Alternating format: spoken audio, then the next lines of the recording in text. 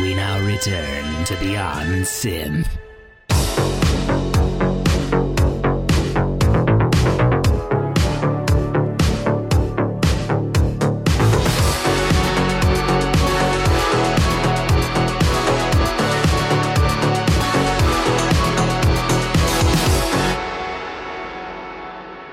Hey there, welcome to Beyond Synth. This is episode 11. My name is Andy Last. This is the podcast where I interview cool people who make cool music. Or at least that is the tagline on the website. Natural fact, I talk to a lot of artists and producers who make really cool synthwave, new retro music, just a lot of really talented people. And one of those super talented people is on the show today. His name is Zach Robinson, aka, well, I'll let him explain it. I'm here today. Okay, so this is my first question then. I'll ask you a question before I intro you. I know what the question's going to be. How do you say it? How do you say it? D-A-D. You say it D-A-D. D-A-D. It's not dad. It's not D-A-D. dad. There you Okay. go. Putting that out there in the universe, it's D-A-D. I am here today with D-A-D, aka Zach Robinson. Hey, everybody. Hi. We've already had a full conversation before this has started, so that was a manufactured hello.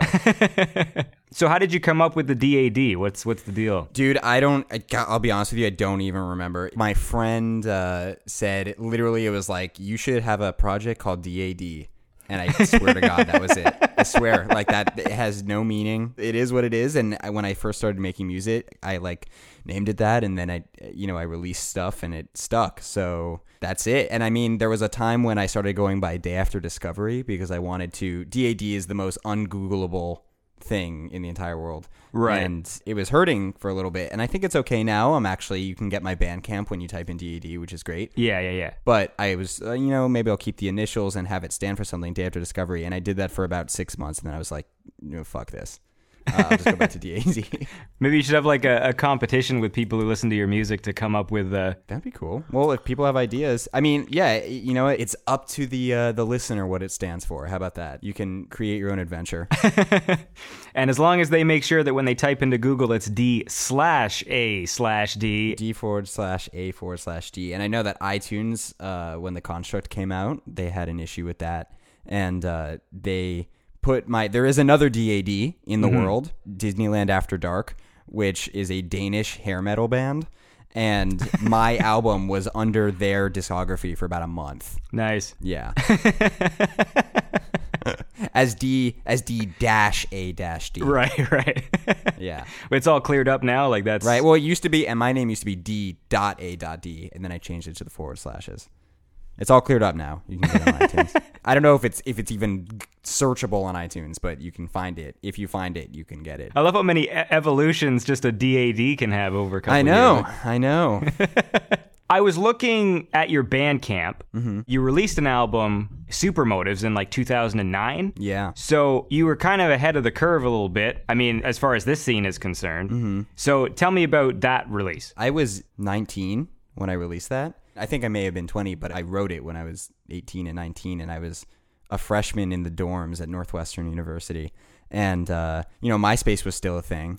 And I was kind of, experimenting with I studied music composition at school, and I was experimenting with new things that I wanted to try out. And I was super into the Valerie Collective and Kavinsky and, all that stuff. And and I remember cruising MySpace and finding all that stuff, like Palm Highway Chase and ActRaiser and Laserhawk and stuff like that. And I was like, this is amazing. I want to try to take a stab at this. And I ended up writing Miami Thunder, which is the opener on Supermotives. That was the first song I ever wrote.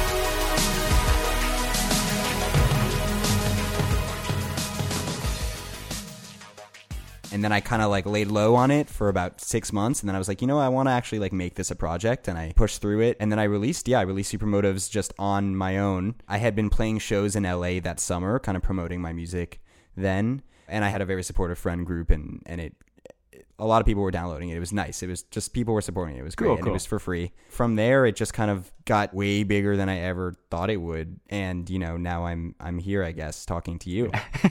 I always knew that I wanted to like create something that kind of would be in like this niche group. Yeah. And I think I succeeded, and I'm really happy about that. I was never looking for DAD to be like top 40 mainstream stuff, but I'm sure and everyone would agree that it's just we're creating something that we enjoy listening to, and we love that feel, and we love the sound and the aesthetic. So, I mean, I guess it was ahead of the game, but there were a lot of people before me, I feel. I was in London and someone was telling me, oh, you're kind of like second wave of like synth wave, dream wave or whatever. And I was like, wait, what are these waves? And then he explained it to me and I was like, that makes so much sense. Like first wave was like Valerie and the Master of the Universe compilation. Did you ever listen to those? The Motu compilations? No, I haven't. Who put them together? Sakura Night. It was like, these are like old MySpace names. It was very electro influenced, very dancey. You know what I mean? Like it wasn't as, and then the second wave was kind of the MySpace days where it was way more about the 80s aesthetic and less about the dancing. And then I guess you have like the next wave, which is kind of current, maybe post-Drive. I'm sort of late to the game. I mean, I got to stop saying this because I say this every time I talk to everybody. I'm like, you can't be late to the game 80 times. But like I only discovered the scene, recently, like within like the last like 6 months. So I was never aware that there was this thing floating around during the, like the MySpace days. So to me, a lot of the people I've been talking to, Drive was, one of the big influences to kick them into it.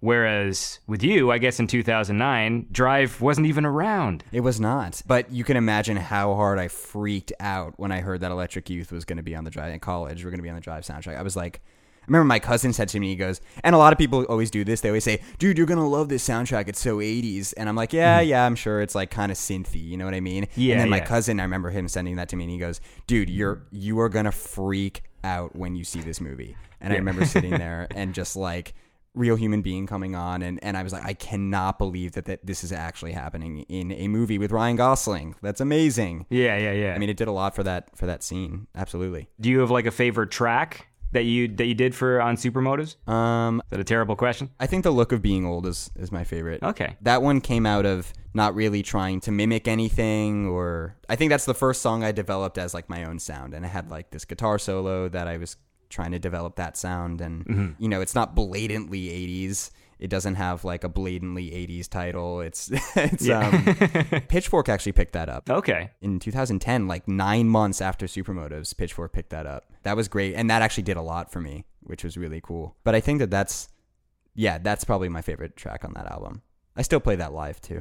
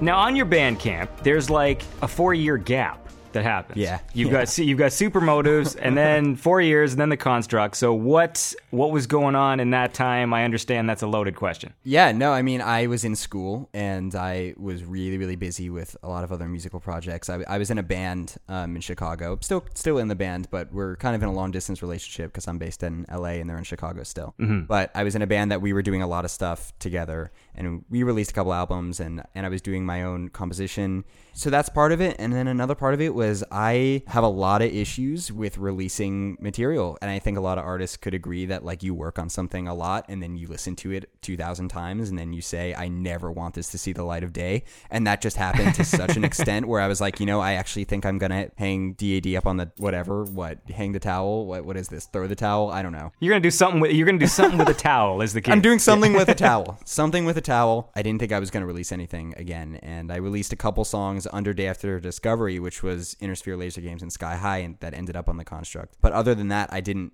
release anything. I played a couple shows live, but I was kind of content with not releasing anything for a long time. And then last summer, I was just like, you know what? I have all this stuff and I'm just going to finish it and release it. And I will say, like, I would not have released it if I wasn't getting support from the community that, is probably listening to this. Right. So thank you for that, because it was really humbling and meant so much to me that people actually emailed me and said, when's the new album coming out? And I had been a part of Rasa Corsa Records too for 4 years, and I hadn't released anything with them. So they were always bugging. They were like, oh dude, when are you releasing something? I was like, I don't know. And then I think they just gave up. And then finally I emailed Mike and I was like, dude, I got it.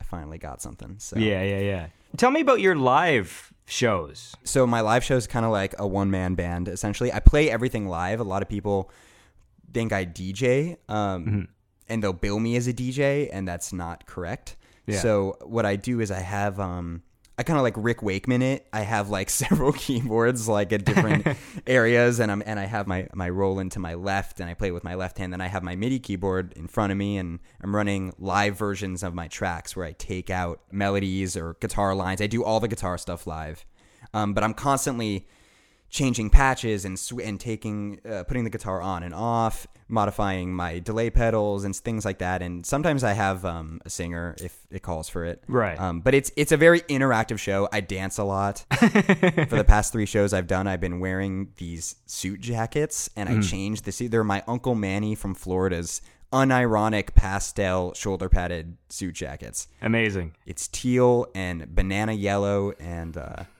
and like a red, like a dark red, and I change those throughout the set. So it's fun, and I love doing it. How do you keep up the energy, man? That sounds fucking wild. It's pure adrenaline. It's just like by the time I'm done, my back is killing me, and I'm really out of breath. But it's, I can do it for 35 minutes, and I can just do that. And I've been playing live in bands since I was 14, so I always loved being on stage and running around and interacting. So that's always been like a really important part to me about DAD, to keep that up. You're pulling elements out when you're live performing. Do you ever do that kind of who's the dude, Reggie Watts kind of thing, like where you like play a little loop but then like it continues to go while you go to the other?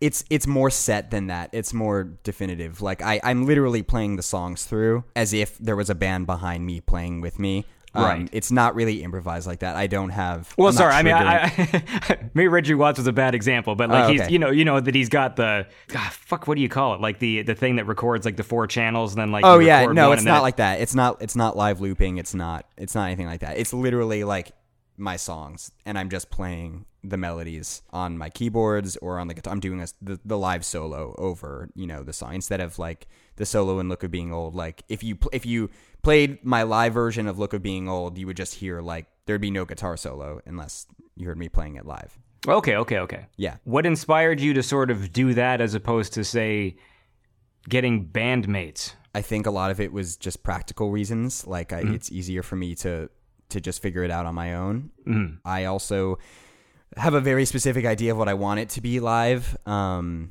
I think like if I had a drummer, I would want the drummer to have triggers, and I would need to find people who are talented enough to do it, which I know I have friends that would love to do it and they are totally capable of doing it. And a lot of it is just me not getting my shit together and actually trying it out. Sometimes I just am kind of lazy with it, to be honest. Like, it's a lot of work to even be in a band. It sounds like what you described as the opposite of lazy.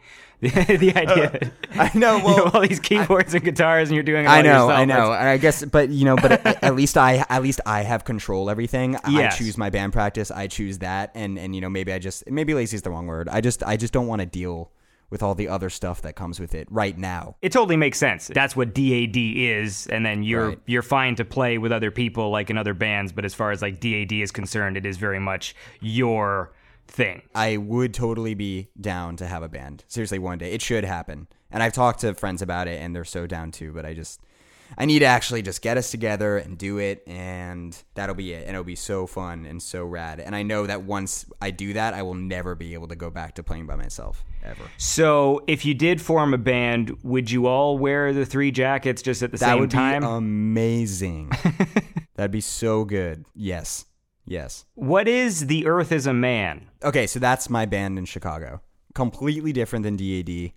It's instrumental, post-rock, math rock, a lot of guitar tapping, kind of cinematic in a way. Okay. Like we do a lot of build-ups and come-downs, and we used to say experimental in form, but accessible in melody. That's like the pretentious interview way to say it. Yeah. But it makes sense. Like we have hummable melodies, but it's not necessarily in the order of like a pop song, I guess you could say. Explain to me math rock. Math rock, which we're not. We're kind of math rock. Math rock, I think, has 2 type of things that define it. One is odd time signatures, like hence math, and it just takes some calculating. And you can even argue that, like, I don't know if you listen, like progressive rock or progressive metal, like that's, math rock is in the same realm as that because it's nerdy. It's kind of like, these music nerds like, oh, let's do something in 11/8 that switches to 3/4 mid phrase. Mm-hmm. So there's that kind of thing, which Earth is a Man doesn't really do, but we do have the other defining math rock aesthetic, which is kind of clean guitars, tapping, intricate melodies that are kind of like interwoven between the guitar tapping things that are happening. It's not super heavy. Sometimes it's heavy. Sometimes it gets like Fall of Troy. I don't know if you've ever listened to Fall of Troy. They're kind of like a heavier math rock, hardcore band. Yeah, that's what I would say math rock is. What I just explained. Okay. It's always hard, man. It's hard to... I love subgenres, but it's always hard for me to explain them. Well, it's just fun to just listen to somebody try. Yeah. All the subgenres that DAD and that all the other artists are like put into. Like, I love that stuff, and I always, you always hear people say like, just call it music, man. Just call it electronic music, or just call it rock and roll. That's what it is. Mm-hmm. But I love that you're able to define some like weird term to describe a piece of music. There's something really amazing about finding out what it is that you truly like, and then it turns out there is this crazy subgenre for it that you can then go seek out other stuff. Exactly. That's the most fun. It's just like, oh, it turns out I really like, electro mumble jazz or whatever. Right, and then turns out, yeah, there's for sure. And that's a great genre. Yeah. I hope that's not a real genre, is it? I'm sure, I always add, but you know what, man? It probably is. Totally is. Maybe it might be a different name, but what did you call it? Electro mumble jazz? Yeah. I might be able to find, I'm going to email you something and maybe you can put it as an addendum. I'll find something.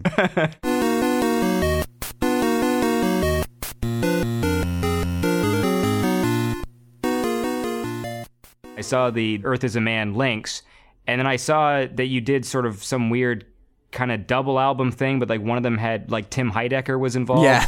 So what's the story with that? It was so crazy. So Tim Heidecker was on Twitter and was like, I'm in Chicago looking for a studio. Does any band have a studio for me to record in tomorrow? And my bandmate Max just tweeted at him and was like, we do. We have a basement. And he tweeted back. I remember he said like, how do I know you guys aren't loons? Mm-hmm. And we have some mutual friends, so we had some people on Twitter vouch for us. And he was like, all right, well, I'm coming over. So he came over, and we hung out for about 8 hours and recorded this Bob Dylan song. And it was one day, and it was super fun. He's the nicest dude. And yeah, that was that. It's really like that. That was it. The magic of Twitter. All the time horses in the sun. How am I supposed to get any riding?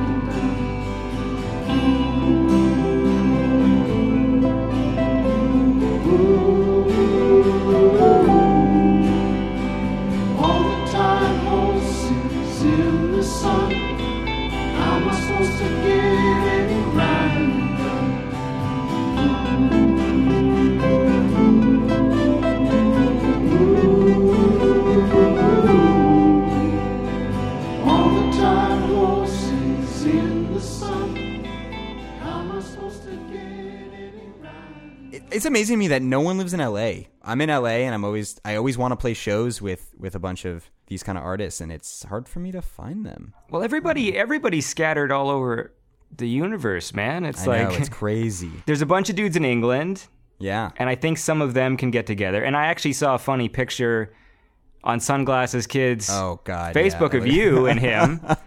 I teased him about that picture, but not because of you, but because of him. Oh, man. We're both teasable. Well, no, because in that particular photo, he looks like a vampire. And you look, for some reason, very, very young in that photo. I know, man. I look like I had just gotten off stage. I was playing with Future Cop, and I just got off stage, and I was sweaty and red and probably a little drunk, and I just get super rosy, and there's just a silly picture. So you just look like this wide-eyed, kind of naive kid who's about to be like taken in and murdered by this vampire, and this is like the last photo of you ever taken. And then when they like show that photo to the cops later, like you can't even see Sunglasses Kid anymore because like he was a vampire, so his image like faded away. Right. I created a whole story behind this thing. I already ran it past him. But well, I'm glad, because I looked at that picture once and I was like, get it away from me forever. But I'm glad that it you were able to make some fan fiction out of it. So you were playing with Future Cop? Like, how did that work out? I don't remember. I was talking to, I think it was after Pitchfork. I think it could have been a post-Pitchfork thing, and like Mans had emailed me, and of course, it could have even been a MySpace message. I don't remember. But he emailed me, and I was like, did Future Cop just what? I like couldn't believe it. Because they were one of the groups that I listened to, when I was still developing DAD, like before DAD. I was 18 listening to Future Cop, and he messaged me and he said, you want to do a song together? And that was my first collaboration, I think. And I worked on a song called Far Away with them. Right. And then I actually coincidentally, a month after they had originally contacted me, I was living in London. I was studying in London for 4 months. So I played guitar with them, and we hung out and just developed that relationship. And now I was just in London in July, and they happened to be playing a show. So I joined them, and it's a lot of fun to have that, network out in London. And I got to meet a bunch of people in the Synthetics group at the show, and Sunglasses Kid. It was awesome. Yeah. It was really, really cool to like meet everyone from that community. What were you studying out there? It was through Northwestern, which is in Chicago. And my junior year, fall quarter, I went over to London for a couple months just to study abroad. And I was doing music out there as well. And I played a couple DAD shows and played with Future Cop. But it was all kind of part of my like university's program, I guess, my overall composition curriculum.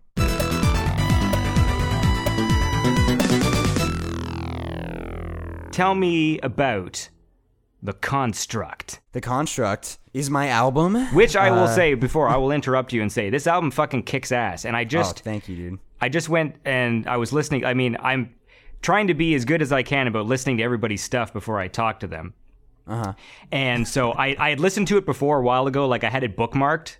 Uh-huh. And then things are starting to change as I start to like meet people in the scene, and then like I forget and then their names, their real names, or then their band names, and trying to figure out who the hell everybody is. So I had listened to it a long time ago, and then I finally revisited it again like last week. Mm-hmm. And it's a really solid album, man. Like it's got these kick-ass instrumentals. There's like cinematic stuff. There's upbeat stuff. Like it's got like everything. Like there's it hits so many different kind of moods and stuff. That's exactly what I was going for. And I think that I wanted it to be a journey. That sounds so stupid, but I wanted it to be like, you start off with the more cinematic track with Farthest Reaches.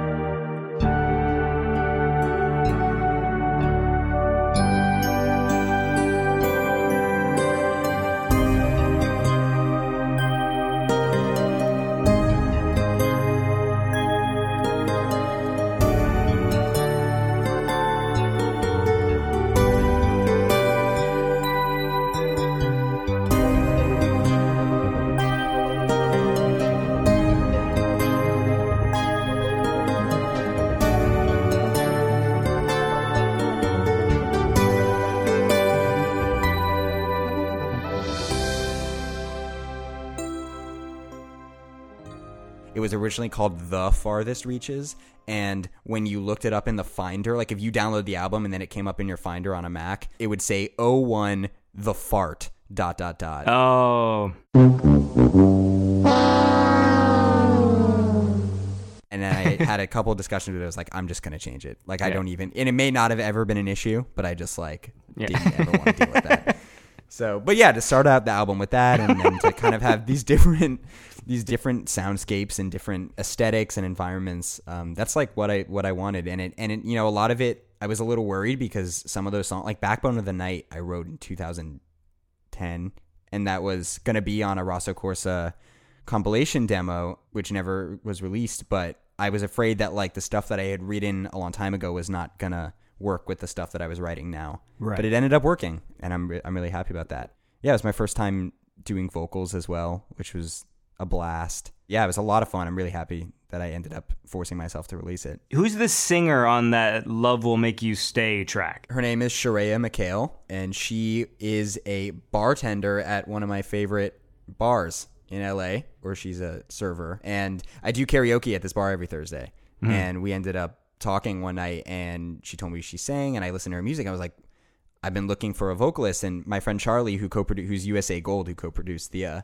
track with me, you know, we had been working on this track, and I was like, this is perfect. Like, she can totally do this. And she ended up coming into the studio that I work at during my full-time job, and she sang. It was great, and it was so much fun. It blew my mind. And you know, it's interesting because she actually doesn't, I think her voice is not that 80s. It's a little more Stevie Nicks 70s-ish, but it works really well. Like it's not the kind of voice that you'd expect to hear, I think. Bright lights scan the sky, they're searching for me. I'm a bad guy, it's a common crime. I guess you got me, yeah, you caught me. She didn't know just what she had until I took you from her. She only wants what she can't have. I got you where I want you now. My love's gonna make you stay. I waited so long to steal your heart away. From my arms, there's no escape. I got you where I want you now. My love's gonna make you stay.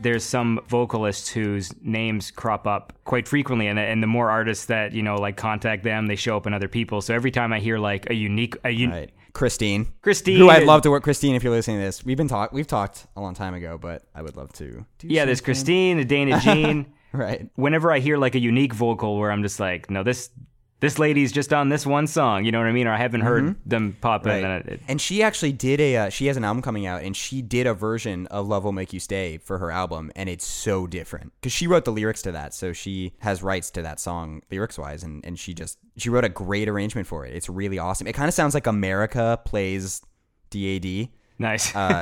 And it has that kind of Ventura Highway sound to it, and like meets Fleetwood Mac. It's great. It's great. I can't wait for you guys to hear it. Yeah, I don't even know when it's coming out. Well, that sounds cool. Yeah, I should have brought that up. I did quote unquote special episode with Sunglasses Kid and Hoo Ha, and we were just sort of listening to a whole bunch of tracks we liked, and I brought up the movie The Last Unicorn. Oh yeah, classic. But I forgot to mention the soundtrack. Like, I was just like, here's a movie I liked when I was a kid. I don't even know why the hell I brought it up. But I used to love that score by America. I don't know where I'm going with this. I just say, the point is, you said America, and now I'm saying it. Yeah, no, dude. I mean, Last Unicorn's a great movie and soundtrack. In fact, I want to rewatch that movie now that you're talking about it. I'm going to write it down. I still think it aged all right, and it's got some weird stuff in there. The only thing, like, Jeff Bridges' singing voice isn't great. Yeah. Yeah. In Crazy Heart, it's good. It matters what style. Yeah. I was looking at some of your tweets, and I did notice something funny, and I know it's something that happens to me as well, that when you have a certain kind of Twitter name, you end up getting funny related people trying to follow you. So I'm just wondering if you have any of that stuff happening to you, seeing as your dad on there. Yeah, a lot of dads follow me. A lot of dad related, like a lot of dad advice blogs follow me, like Business Dad. Business Dad and like Family Dad. I get a lot of that. It's really funny, actually. Sometimes I interact with them. But I mean, 80s Dad, now that I think about it, like 80s DAD rather, it's a hot commodity. To have 80s Dad on Twitter, like that's ripe for like a comedian or something to like, or someone to just have an 80s Dad Twitter, but it's mine. You got to start writing some stand-up material of oh God, what 80s Dad would say. What would 80s Dad say? You mentioned something about an ASMR wave project. Oh, ASMR wave. That was kind of a joke. What is that? Like, I don't know what that is. ASMR is amazing. Auditory sensory meridian response or something like that. I think that's the term. It's, you know, when you're listening to something really relaxed. Here, I'll do it. Okay. So I'm really close to the microphone right now. And you know, when you're listening to something and you can kind of hear all the intricacies of the person talking and their lips coming together, and it's really soft and quiet. People listen to this kind of thing to relax. Sometimes it's intentional, like people put this up on the internet for other people to listen to and to fall asleep. And other times it's unintentional, like a science video of someone talking about science. And that is what ASMR is. So that's what ASMR is, but it works, and it's you just did the audio equivalent of someone staring at you from really close. Yeah, you made me feel the exact same way I feel when someone's standing too close to me and they're just looking at me right in the eyes, like for everything they say. It's very fascinating. It's like when you get chills or when you get relaxed from certain sounds or voices, or you know, maybe you get relaxed by someone uncrinkling like plastic. I don't know. It's very interesting to me. So I was making that joke. Mine is page turning. Oh, for sure. Yeah, dude, you could go on YouTube and find a 30-minute page turning video that you could just listen to and enjoy it. I just blew your mind. Like, I just opened a door for you that is going to be amazing. That's the way that the DJs talk when they do like classical music radio. Oh my God, totally, yeah. And NPR like is so relaxing to listen to. I listen to that all day, and I just get super, like if I'm driving and I don't want to get out of the car because they're just talking so nicely and so calm. On the Construct, what besides track number 1, The Fart, which the fart ... Yeah, walk me through some of these. Tell me about Inner Sphere Laser Games. Oh, so that the name from that comes from when I was in Amsterdam and I saw a building, and I don't know what the building is, and it was called Inner Sphere Laser Games. So that's where I got that name, and I still don't know what it is. I think it was Laser Tag. That's an old track, and I wanted to do something pretty blatantly Italo. I love Italo disco, and I wanted to do something along the lines of like Koto or Hypnosis. Mm-hmm. For that, I was using this Arturia. Do you play synthesizers? Yeah, I know some things. Okay, cool. Well, Arturia, this company, has like these amazing downloadable soft synths. They do the Mini Moog, right? Is there like they do and they have this Jupiter emulator. Okay, and I just used that for this song, and I was super pumped with it. It was like $50, and yeah, of course it doesn't beat the hard synth, but I don't have the money and don't have the room, so yeah, it was good enough. I'm happy with that song. I just started opening my sets with that, and it's a lot of fun. It gets the crowd pumped.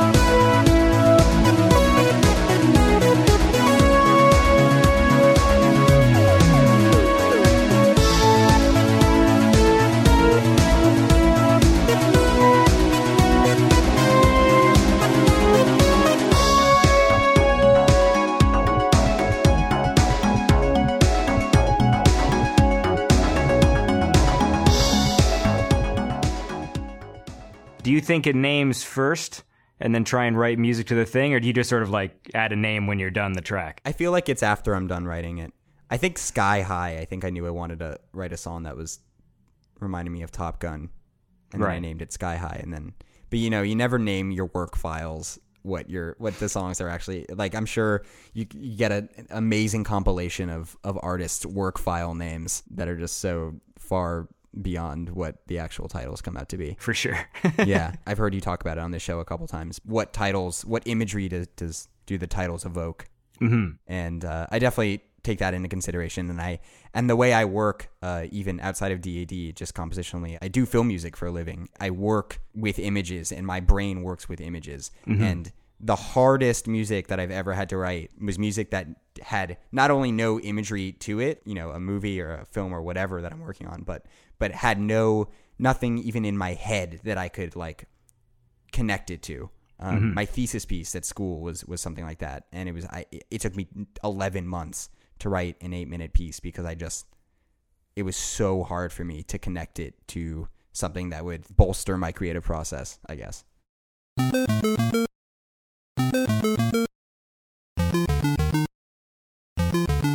I was born in New York, and then grew up in LA, and then I went to school in Chicago, and then moved back to LA. You just had like a traveling family, or? No, I mean, my mom is in the television industry, and she moved out here when I was very young for her job. She was working for Comedy Central. Okay. And she came out here when I was 4, and then, I wanted to go to college outside of LA, so I wanted to go somewhere so different, and Chicago is just an amazing city. And everyone from LA, they go to New York. They all want to go to New York, and I admitted I wanted to go to New York too, and then I realized, Chicago is an amazing place. Northwestern was great.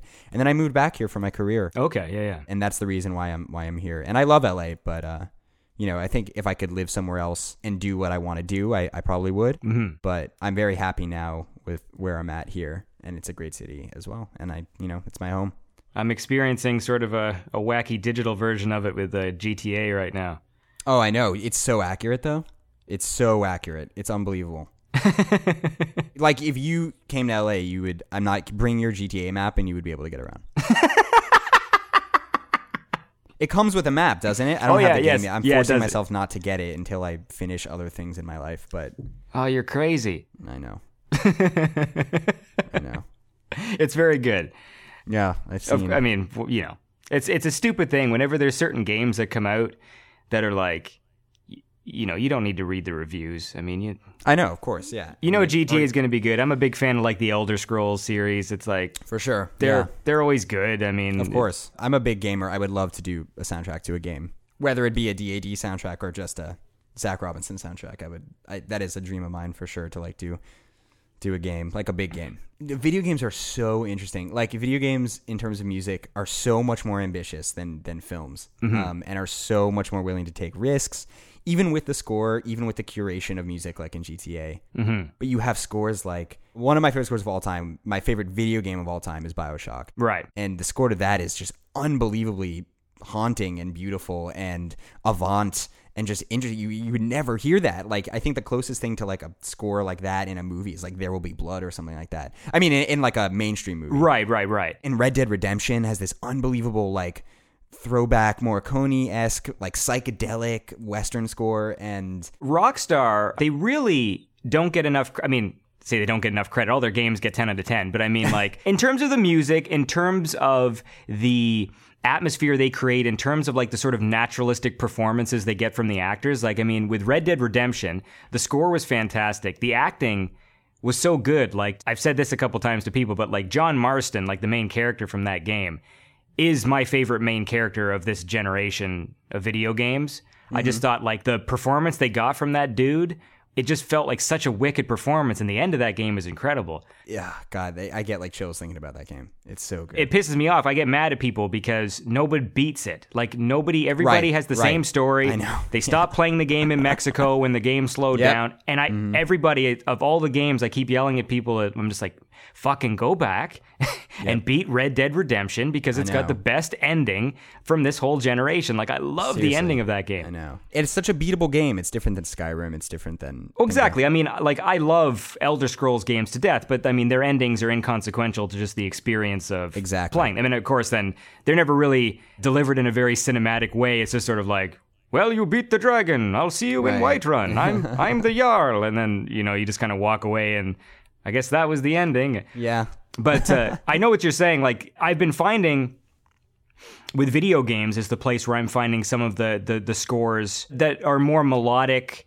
Like, I've been having this talk with people too, just because, like, you know, video game scores were going through this thing where they were trying to be like movies. And so a lot of the scores were sort of more to set a mood or ambience in the background. Mm-hmm. Whereas, you know, a lot of us, you know, and especially people in the scene who sort of look back to, you know, the 80s and the video game scores of that time, really have these melodies in their head. Melodies. It's all melodies. Yeah. And that's what I love. And so anytime a score comes out where it's like clearly melody driven, and, you know, Elder Scrolls has a great theme song. Totally. My favorite score, I think, from this gen so far was the one for that game Deus Ex. Oh, yeah. Human Revolution by Michael McCann. You know, I get a lot of... Okay, I've never played that game, but a lot of people tell me that DAD reminds them of that game. It was a good game. Definitely powered by the score. Like, the score was great. Okay, cool. And it's pretty cyberpunky, right? Yes. And so, you know, it's big. Like, it's got big, like, orchestra kind of synths in it. Yeah. But it's also got these great tunes and just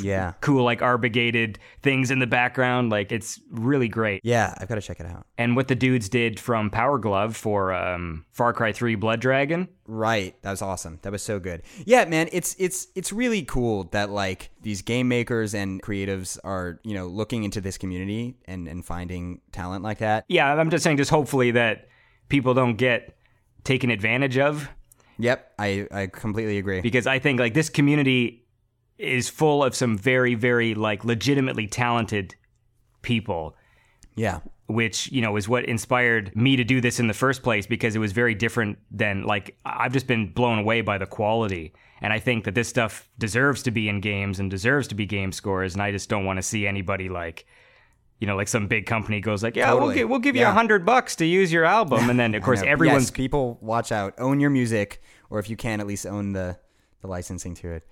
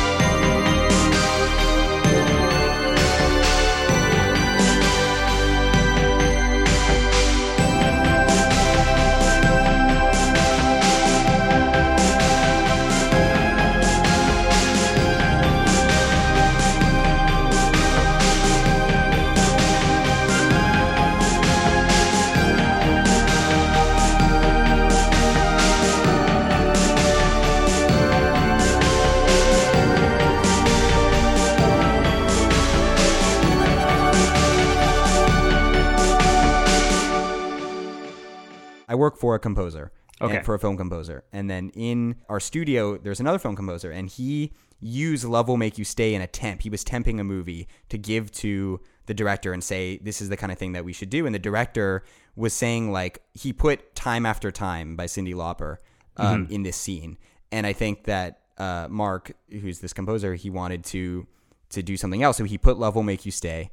It was so interesting how cheesy it was, but how appropriate. Right. And when I say like it's really cool when filmmakers do ambitious things, I think it's because the audience actually will respond to something like that, even if it's quote unquote cheesy. And I think cheesy's so stupid. Like, I can go off on what cheesy is. I shut down if I see that people aren't trying new things, even in genres where, you know, there's a predictable outcome, or, you know, it's sci-fi, like you know what you're getting. But there's part of me that, you know, you want to see them push, even if it's just a little bit. And sometimes it's all about the score. Sometimes there's some movie scores that are just so safe. You know, you watch the movie and... That's the way a lot of people do it. And it's really hard for composers to find that counterpart in the director. You know, it's trust. It's saying like, you know, trust me, for the composer to say, you know, I trust the director that they know what kind of music I can create and how I can help them and how I can make this film better for them. And then it's the director saying, I trust the composer for creating something that is going to do this. And having that working relationship is really important. And a lot of people, I think, don't have that. And there's so many voices in movie making and video game making, and it's, you know, it's hard to please everyone. And it's obviously, I understand that like the new RoboCop movie is not gonna have any of the soundtrack, but would be unbelievable if it did, for good reasons. Exactly. I mean, there was a big, you know, thread up on the in the synthetics about people going off about how terrible the new RoboCop's going to be. Mm-hmm. And I sort of chimed in. My comment is, I don't think the movie's going to be terrible, but I don't think it's going to be remarkable. Yeah. It will be, if you're going to give it a rating out of 10, right now I can tell you it's going to be a 6, maybe a 6.5. You know, like it's going to have some cool moments. Yeah. And it's going to have some lows. It's not going to be special. It's clear. You already know it's not going to have a score that's going to be cool. It's going to be like just... Yeah. It's going to hit all the beats it needs to hit. You can just sort of see those things when you see the trailer. But maybe we'll be pleasantly surprised, you know? I have a friend who worked on it, the RoboCop. Oh, yeah? You know, I respect their NDAs they sign. Mm-hmm. I don't think we're going to be surprised by what happens. I'll just say that. But hey, like when I saw the trailer, I thought the trailer looked cool. But then I knew what they were going to do with this film, that RoboCop is going to be a superhero, basically. You're going to see him super jump, and you're going to see him fly around and stuff. And it's going to be like, you know. Right. Lately in movies, there haven't been a lot of movie scores that have really got me as excited as, you know, some of the ones when we were younger and there were just more cool tunes to them. Right. Whether it be, you know, like Back to the Future or the original RoboCop, which has an amazing score. Which actually annoys me that I went back and watched RoboCop 2 the other day. Mm-hmm. And even though I think RoboCop 2 is all right, they don't play the score. They don't play the RoboCop score in it. Yeah. This movie would be like a whole like point better if they just played the dun, dun, dun, dun, dun at key moments in the film. Yeah. Uh-huh. Or like when they made Terminator 3. I had a discussion with that about that with someone with Star Trek, and how they were complaining about how Michael Giacchino doesn't use the theme, the original like dun, dun, dun, dun, dun. And I was like, I love that. It's a different story, and he uses it at the end when it all comes together, and that's amazing. The payoff is unbelievable that you get. You get to hear, I like the music to the new Star Trek, and like I like the theme, and then you're waiting for that end when they're all in the Enterprise and they're like about to go into you know, hyperspeed or whatever, and like and then you just hear bum ba bum ba ba ba ba, and that payoff makes the entire movie for me. I think it depends on, like you say, I mean, with Star Trek, it is a different thing. Whereas when you are doing something that's like a continuation, that's true. You're right. Sometimes I'm a little annoyed at the boldness of a director who thinks like that their vision is like more important than like the overall tone that's been set by its predecessors. You know, like if I joined like as a director doing like Harry Potter 7, I'm not going to be the guy who walks in and goes, yeah, maybe let's not play the Harry Potter theme in this one. Yeah. You know, like, dude, I do that voice too for when I do that. I do that. Oh, you know, I don't want Harry Potter theme in this. Yeah. You know what I mean? And with Terminator 3, it was like, there's some movies that would just benefit from just play the fucking song. Right. The fourth Terminator, they didn't do it at all. All they did was... Right, well, they did it when they had the CGI Arnold. Yeah, they did the beat. They just did Okay, right. Terminator 3, they did do the song at the closing credits. Oh, bummer. I mean, Terminator 3 is not a good film, but I mean, like, you know, every Terminator movie's got kind of like these big opening credits, and then like part 3 comes out, and it's like a television show where it's just writing like directed by, like at the bottom of the screen over top of the action. You know, like, and it just looked like a TV show, and they didn't play the song, and I was like, what the... Anyway. Yeah, that's right. This is great stuff. I could make a career out of this guy. You see how clever this part is? How it doesn't require a shred of proof? And most paranoid delusions are intricate, but this is brilliant. You've also supplied your guitaring skills to a bunch of other artists in the scene. Actually, maybe not that many. Now that you mention, I'm thinking this like Future Cop and Sunglasses Kid. You know, it's cool that like on Sunglasses Kid track, it's featuring DAD, and whereas, you know, I'm not a singer like the other collaborators on that album, then my voice is the guitar, which is cool. That being said, I would love to collaborate with more people. I just, again, I get super bad about. I mean, you can even ask Ed. I was just like so bad about sending stuff over.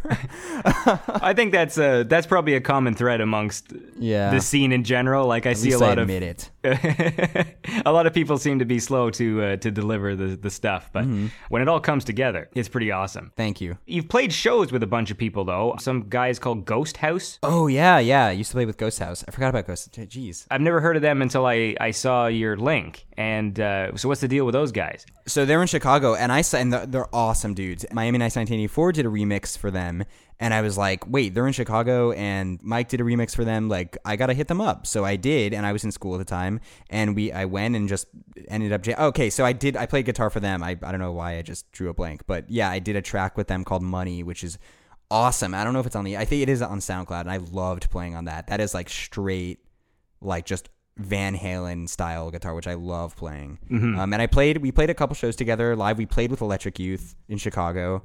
We played with Kinky. They're a Mexican kind of electro pop band, really talented, like 9 people in the band. But again, that is also a long distance relationship thing that, you know, I see them when I go to Chicago, and if we can play a show together, you know, I've wanted them to come out to LA so we could play. Yeah, it's just, it's tough when you're not in the same city. But they're great. They're awesome. I would tell everyone to. And they're not really in the synthetics kind of scene, but Rick Shithouse did a couple blog posts on them. Super cool stuff. It's really, really cool. I love Ghost House.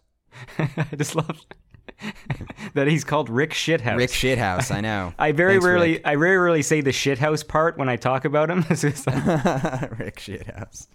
It's a great name. It's amazing. What is Dracula Mountain? Oh man, you dug deep, dude. So Dracula Mountain was my metal band in high school. Video game inspired melodic metal instrumental. And we played a bunch of shows, and I miss Dracula Mountain a lot. It was one of my favorite projects that I've ever done. And cool. We all just separated. Everyone's doing because we all went to college, and we're all doing our own thing. Do you know Anamanaguchi? Do you know the band? Yes, Anamanaguchi? yeah. So Luke, the drummer of Anamanaguchi, was the drummer in Dracula Mountain, and he is one of my good friends. And I used to have these back shows. I mean, these shows in my back house, and Anamanaguchi came, and they didn't have a drummer, and Dracula Mountain was opening up for Anamanaguchi at my house, and nice. Luke was like, I know all your songs, and he played with them, and the rest is history. It's their track that's the theme song to like the Nerdist podcast. Nerdist. Yeah, to Nerdist. And they did a great game score for Scott Pilgrim. Yep. They're amazing, amazing people, and they're so supportive of all their friends and my music in particular, and I open for them, and their crowds are amazing too. Like, I've gotten a lot of fans from playing shows with them. Cool. It's a lot of fun. They're great guys. Yeah.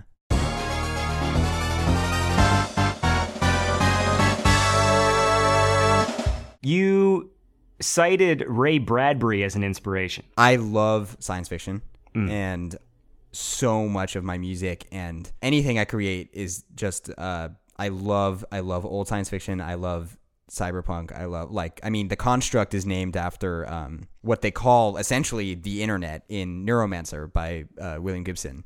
And they call it The Construct, and that's where I got it from.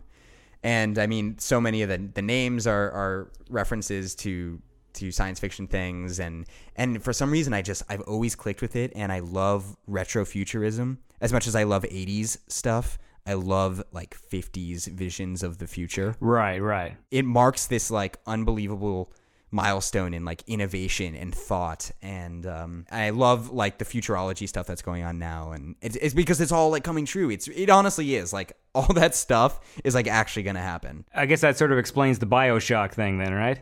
Oh my god! Like yeah, you totally. like those games where they take like this. Totally. I guess Fallout did it as well, right? Where they Fallout sort of take did it that. too. Yeah. Yep. Fallout did it too. I love that aesthetic. I love Art Deco, and Ray Bradbury's amazing. Yeah, no, science fiction in every aspect, really. And I think the dream would be to do like a big science fiction movie, like Gravity. That would be like the dream, like a smart, really innovative science fiction movie.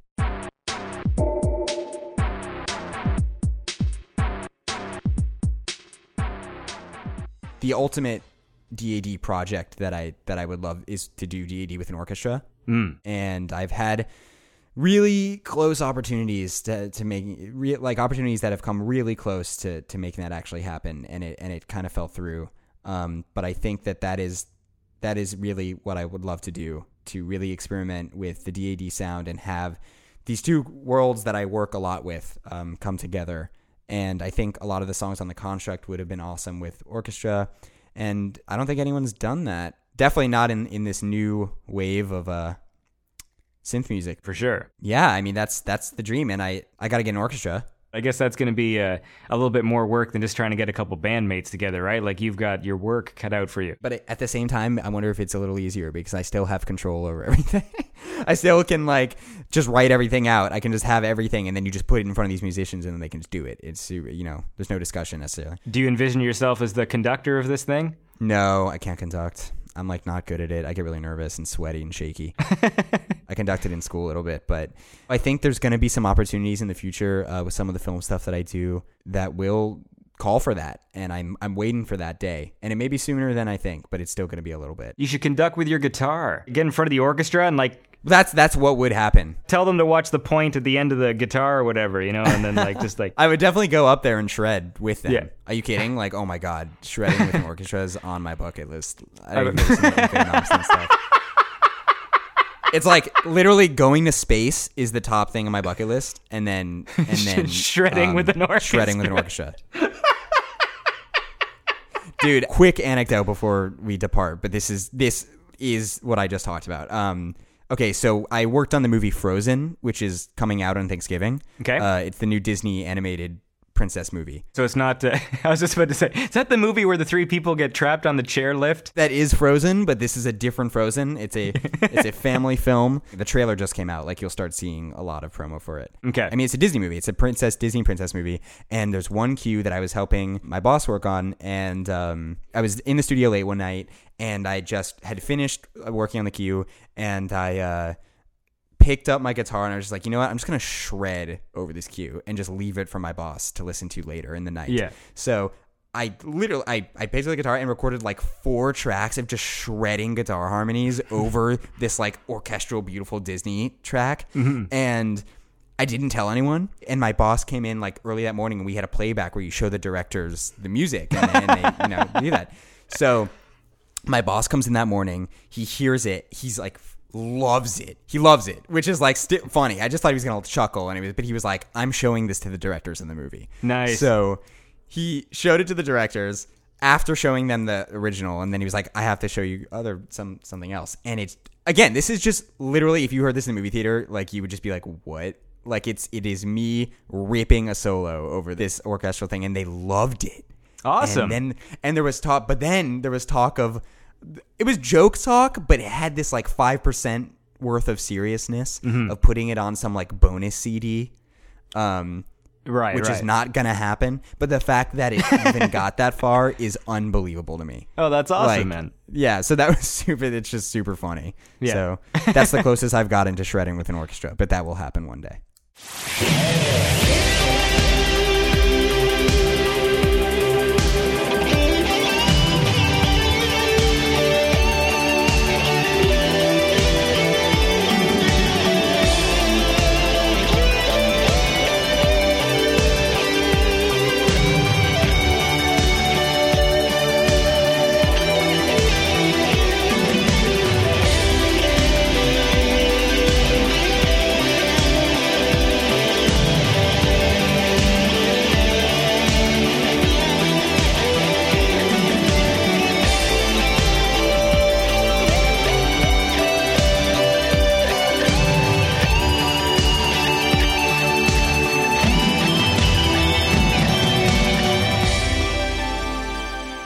It was good talking to you. Yeah, great to do this. A lot of fun. People should pick up The Construct, which is actually, that is under Rosso Corsa, right? Mm-hmm. It's on Rosso Corsa Bandcamp and iTunes and Amazon. Can I ask you a question?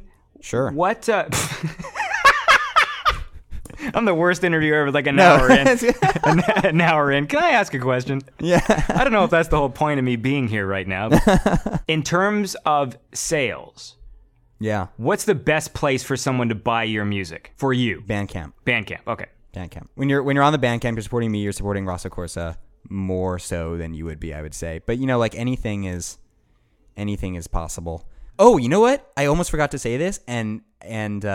I actually don't know if it's appropriate for me to say this yet, but by the time the interview comes out, I think it'll be announced. But the Construct is going to be available on cassette and CD, physical CD. Oh, cool. Through a different record label, Hausu Mountain, which is two of the dudes who are in Earth as a Man run Hausu Mountain. It's kind of experimental record label, and they do a lot of cassette releases. So yeah, it's going to be on cassette for purchase and for CD on CD, not vinyl yet, but I'm so excited to hear how it sounds on a cassette. It's really interesting. Well, dude, I hope to come up to Toronto at some point. I've always wanted to get there, and yeah, I would love to. So if I ever come up there, I will let you know. Well, that'd be awesome, dude. We could do like a in-person catch-up. Not many people... And dude, this orchestral thing that almost happened in Toronto. It was a Toronto thing. Oh, really? Yeah, it was for Nuit Blanche, I think. Is that okay? Yeah. Murdering that. It was, and I had been talking to some people about it, and then it just kind of dropped off the face of the earth. I have no idea what happened to it, but it was going to be it for that festival, or it was going to have some affiliation. Yeah, Nuit Blanche is like sort of all around the city arts thing. People like open their doors, and sounds amazing. I would love to go to that in general. Like that just sounds so cool. Yeah, I think it's a cool thing. I'm one of those people who, like, even though I live here, I pretty much Never just go. Yeah, I'm always just inside. So whenever people like come to the city and go like, oh, what's something to do here? I'm like, I don't know, CN Tower. I mean, I was just gonna suggest we sit down and play Call of Duty. I didn't really have any plan. Well, now I know what we can do if I come. Yeah. All right, dude. Well, it was good talking, and you take care, and we'll talk to you soon. Awesome, man. Thanks for having me. Alrighty, that was Zach Robinson, aka DAD. I hope you enjoyed the show, and tune into the next one. Alright, guys, take care.